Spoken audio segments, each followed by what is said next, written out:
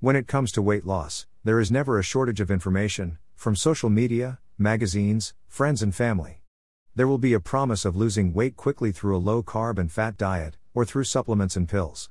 With so many conflicting options, which approach will be perfect for you? Let's have a look. Weight loss program. Where do we start? Always start by talking to your doctor about your interest in losing weight, which might help especially when you are going through some medical issues, taking medicines, or when you are in pain even with simple efforts. Discuss your options, even if it is your interest in a fad diet, and he will be able to guide you or may even refer you to a dietitian. What to look for in a weight loss program. It's tempting to buy the offer of quick weight loss, but a slow and steadier weight loss program is the best approach that is easier to adopt and maintain weight loss rather than the quick weight loss program. A healthy meal plan.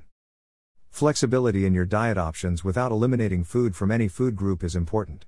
Include food from complex carbs, vegetables, fruits, dairy, nuts and seeds, and good quality protein.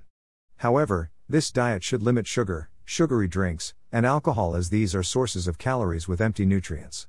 At the same time, the plan must allow occasional and reasonable indulgence if you like. Choose food from all food groups. Likeability. Ensure that you like what you eat and if it could be included in your plan. If you are going to have food that is not of your taste, chances are that you may give up the diet plan. Include physical activity in your weight loss program. Activity should be included in your plan as there are numerous health benefits to doing physical activity. They also counter your muscle mass that occurs through weight loss.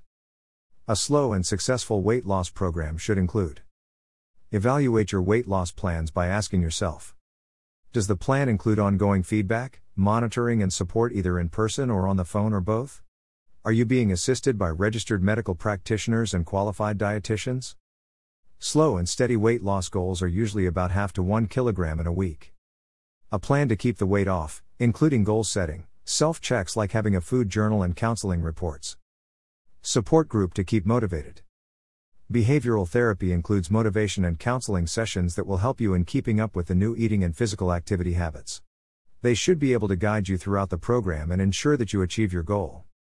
Also, the risks behind the program. If you have any medical conditions or are on medication, will this program harm your health in any way? What if the program is offered online? With the pandemic, many educational and now weight loss plans are also offered online. So you should also check for. Organized weekly lessons should be offered through a podcast or a personalized diet plan. Support from qualified personnel to meet your goal.